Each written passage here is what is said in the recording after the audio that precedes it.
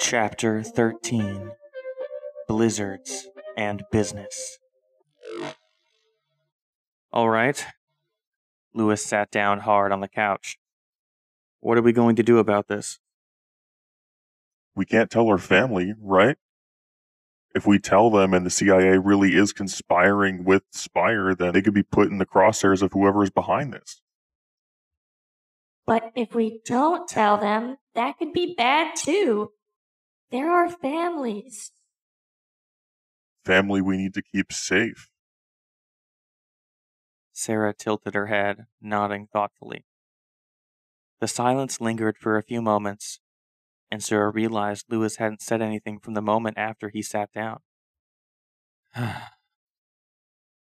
They do need to be safe. But they've been in the business for 20 years. Anyone's going to know who to trust and how we can best take care of this. It's them. And if whatever's going to happen is so bad that the government's going to go against itself, our families won't be safe much longer in the dark anyway.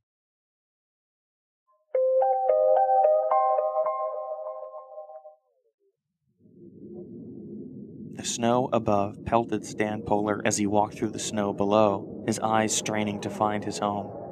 No house was supposed to be over a mile from Spire's factory, and he had just now finally found the main road. The tracks of chain-covered tires littered the ground, and Stan continued to move forward, finding that not only was he warm, but he walked on top of the snow, barely leaving footprints in the 2-feet-deep wasteland. He had barely traveled half a mile when a UTV approached him, sliding to a stop a few feet short of Stan. The rider stepped off the vehicle and walked towards the young man, who seemed very comfortable in this blizzard. Kevin, right? The driver's voice was muffled through the scarf and the snow. Oh yeah, Kevin. A name Whisper and I came up with when we moved here and got access to this place. The chemist nodded. Why did you leave? You're supposed to be resting at my place. Come on, hop on the four-wheeler. You must be freezing. The strangers shed their first coat and put it on Stan, who obliged and began the ride back to the house. Just so you know, your door is broken.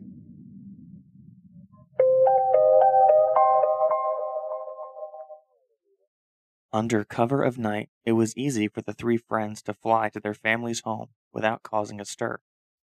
Swiftly but softly landing near Mark and Isabel's house, Lewis, Sarah, and David walked to the door, noticing a long black car in the driveway. Anybody ever seen that car before? Lewis and Sarah shook their heads as they opened the door. Uncle Mark! Aunt Isabel! In the living room, hon! Upon entry, the trio not only saw Sarah's guardians, but Clark and Lucy as well, as expected. But another woman in a business suit, quietly sipping tea. Her caramel skin looked even darker against her bright blue nails, her intense gaze only confirming her career choice. Well, hello, Voltage. It's nice to meet you. Nice to meet you too, random British lady who knows our names. Oh, David.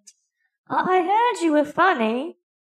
Great way to mask your uneasiness, but I'm guessing it also helped with the Reckoning Chronicles.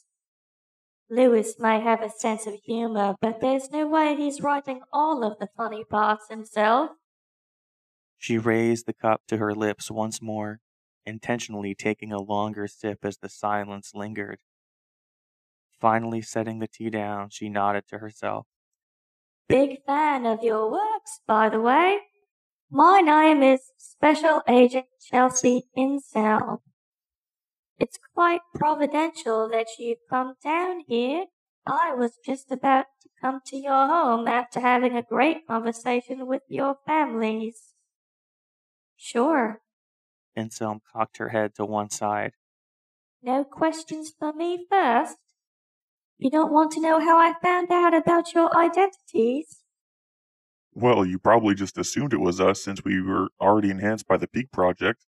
And of course, you've got like 3,000 algorithms that run facial recognition and stuff. But if you wondered if we thought our families betrayed our confidence? No way. That's a pretty good response, Sarah. Certainly makes my job a lot easier. Now that that's out of the way, what about your powers? What can you do? How did you get them? No, we can shoot electricity, fly, manipulate magnetic material, and our physical abilities are really enhanced. We've broken the sound barrier easily, we're almost certainly bulletproof, and we're way stronger than I expected to be. Lewis looked at Sarah. Hey lady, what's the max we've lifted so far? 5 tons. Why are we being so candid with her, Hero? Can we afford to trust her with any information? But we've got some room there, I think. It's true, our families look a little tense. Still, the government is an authority we really can't afford to not respect, even if there seems to be an imbalance in their hierarchy at the moment. Something tells me Inselm isn't in on whatever the dealings the CIA has with Spire, though. It's best to comply and play along either way, I think. What I'm guessing you really want to know, though, Agent Inselm, is what our weaknesses are. Like if you could just take a water gun and short-circuit my whole system, right? But I know we're not adverse to that. Not rain, not water. Sarah and I even flew through an ocean wave the first day we got these powers, and I didn't even suspect there would be danger. The electricity comes from within, not manipulated from the outside. So things that would usually fry electrical generation aren't effective. I'm sure we have a cap to our energy output, and I don't think we're completely invulnerable. But I guess we'll just have to keep testing our limits. Does that answer your question? It does a little bit, and your candor is very appreciated. I honestly didn't expect you to be this cooperative, but I guess it shouldn't really surprise me either. But why superheroes? What do you have to gain from that? You seem to know our families, so why do you even have to ask that question? Nobody's motives are truly pure, David. Whose idea was it? All of ours. But who's the leader? Lewis. Lewis looked down and smiled, humbled that his friends were so quick to respond. Inselm, however, was not so moved. So, Lewis, you lead the charge. What motivates you? Are you going to fix the world? Not me. We. Oh, you actually believe that. You know, you might see that as admirable and right. And it is to a point, but it's also very dangerous. You want to know what else is dangerous? David glanced at Lewis, who nodded, so David answered his own question. The continuance of a deal with a terrorist organization, Agent Inselm. And what is that supposed to mean? Lewis stepped forward. We got these powers when we were following a hunch about Spire. Gene Tomber had a second office located at the headquarters in downtown, and there was a flash drive hidden there. It was stolen by a guy in a black cloak who we fought on top of a building during a thunderstorm before we were struck by lightning. I never get tired of hearing that part of the story. It's so epic, it's ridiculous. He teleported away right before we were struck by the bolt of lightning. After we finished adjusting to our powers, we went back to the building and accessed the server. There was too much information to shift through, but the CIA was mentioned an awful lot in the memos, and not in an avoid at all costs kind of way. That's actually what we came here for, because we figured our family would know who to go to about this. If there is some deal going on with Spire, it would be dumb not to learn from last time when, a whole city almost got wiped out by their chemical attack. You're not wrong, but this is news to me. Can you describe what the cloaked figure looked like? Since I'm guessing you didn't take any photos, and Spire probably wiped the security footage, as many details as possible would be helpful. I can get a sketch artist here in half an hour while you try to remember. Sarah pondered for a moment, feeling her fingers tingle. Instinctively, she stretched out her hand, the air around her rippling and vibrating. Electron by electron, a shape began to take form in front of the heroine. Sarah's electricity had produced a 3-dimensional image of their opponent in varying shades of blue. I didn't know you could do that, lady. Yeah, me neither. But we have an eidetic memory, so it almost felt natural. That is very impressive indeed. Insem walked slowly around the hologram, examining every detail. It's amazing. Cloud's memory has captured nearly every inch of this person. Some of it is a little bit blurry, but I think that's because it was raining. I can see something else. Others? Oh. Lewis, you said in the original report that you gave that there were 2 vials missing from the antidote container. So whoever was here on the roof was probably in the same accident. Yeah, that would make sense. We didn't really give the other missing vial much thought at the time, except that it cost Sarah's parents their lives. Neither did we. But we should have. I'd recognize those shoes anywhere. I saw them when I stopped by the factory. I did an undercover audit the year before the attack. Jean Tomba had a visitor that day. His son, Sky.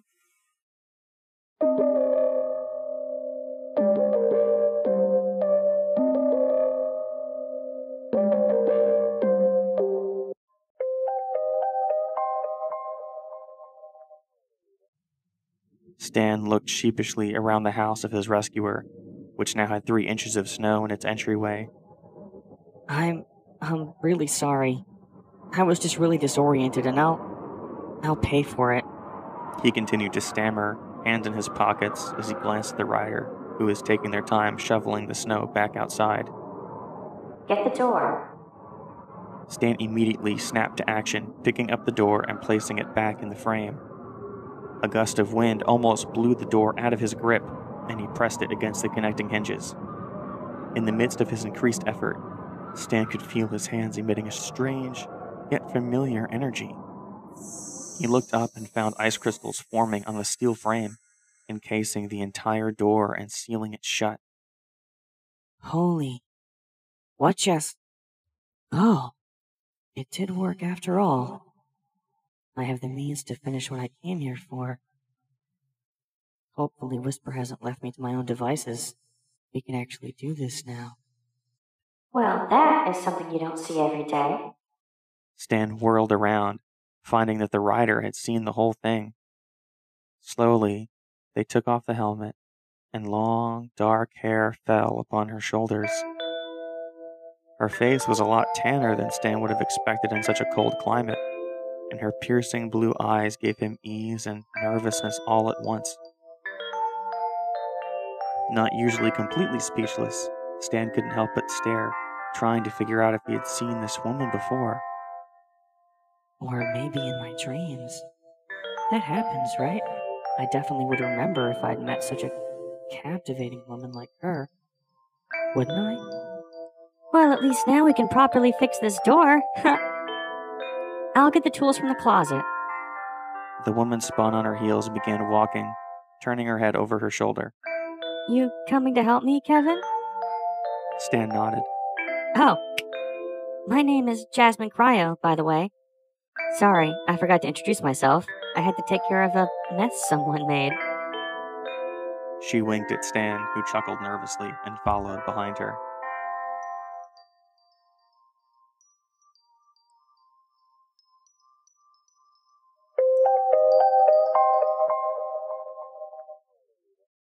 Just as I thought. No one has seen or heard from Sky since the attack at the factory. He was slated to go to college in the fall, but he never showed there. Not at his old job either.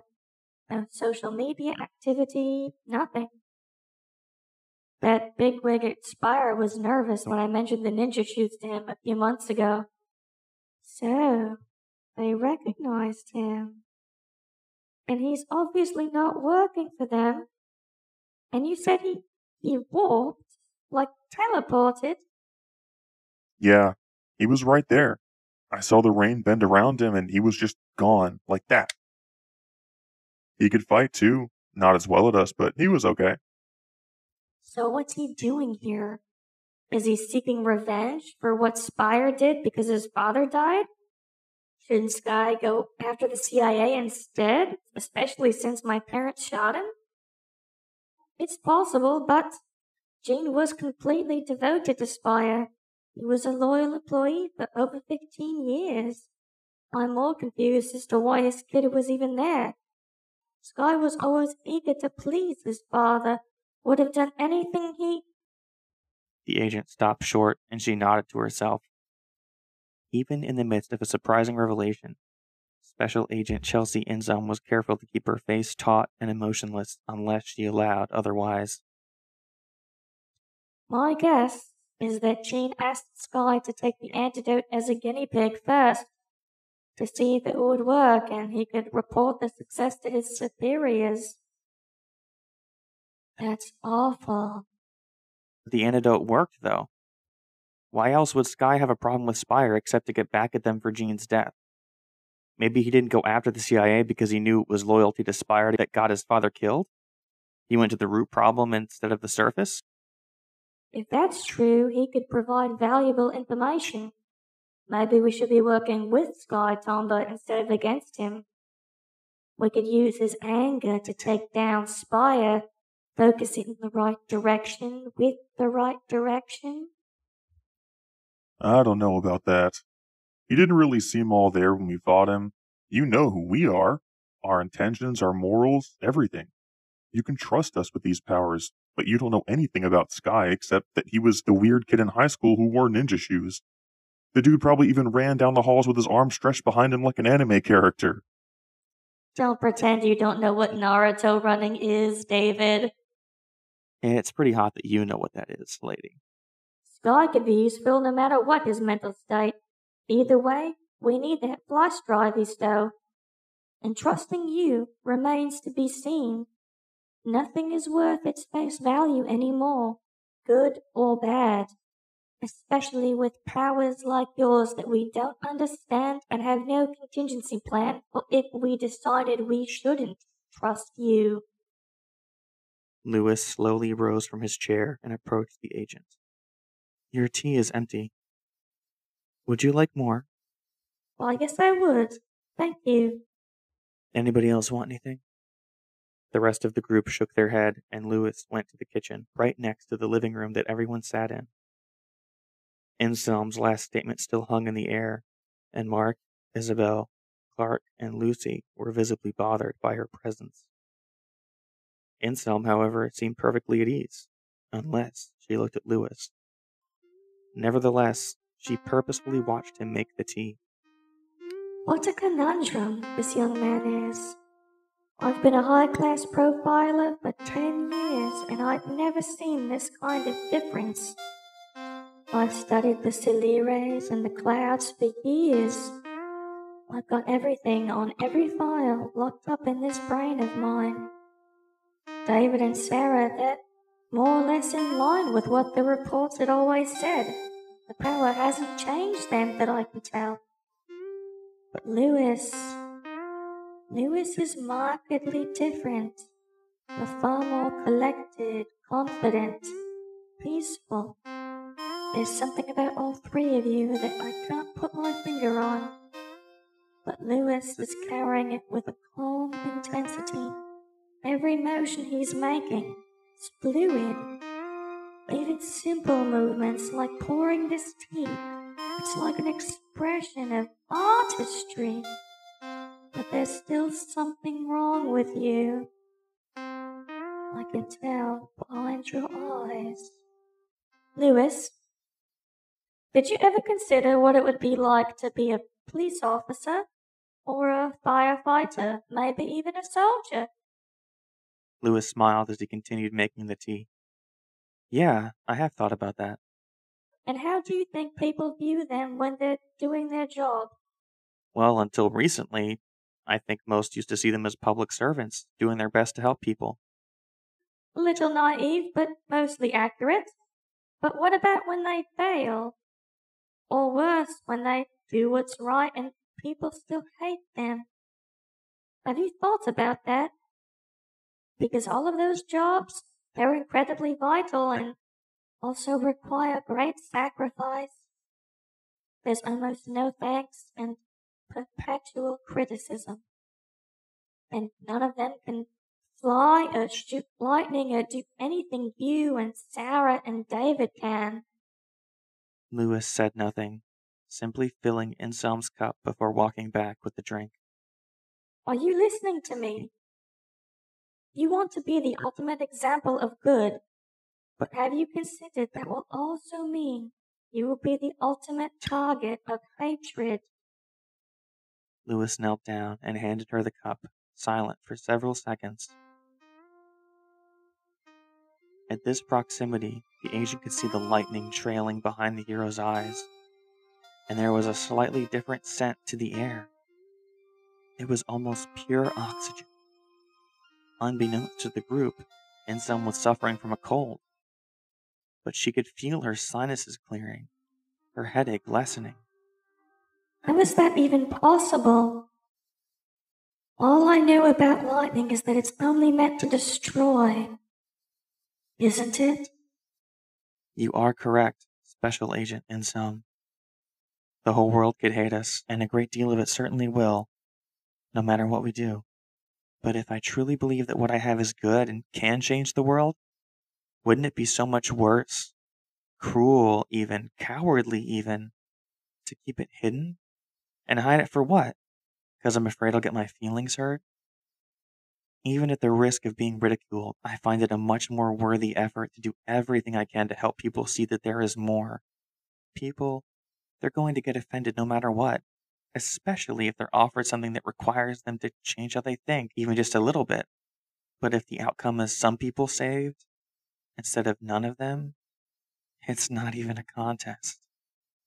Special Agent Chelsea Anselm shook her head and rose from her chair.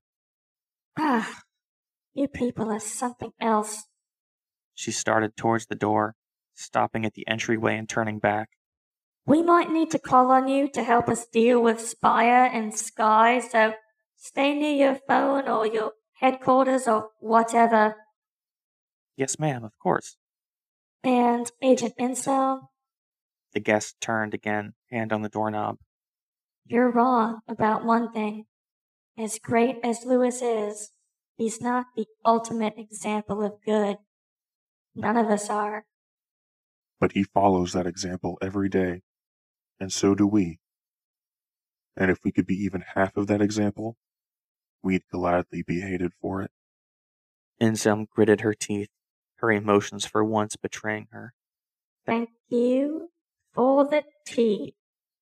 With a jerk and a slam, the agent was gone. Thank you so much for listening.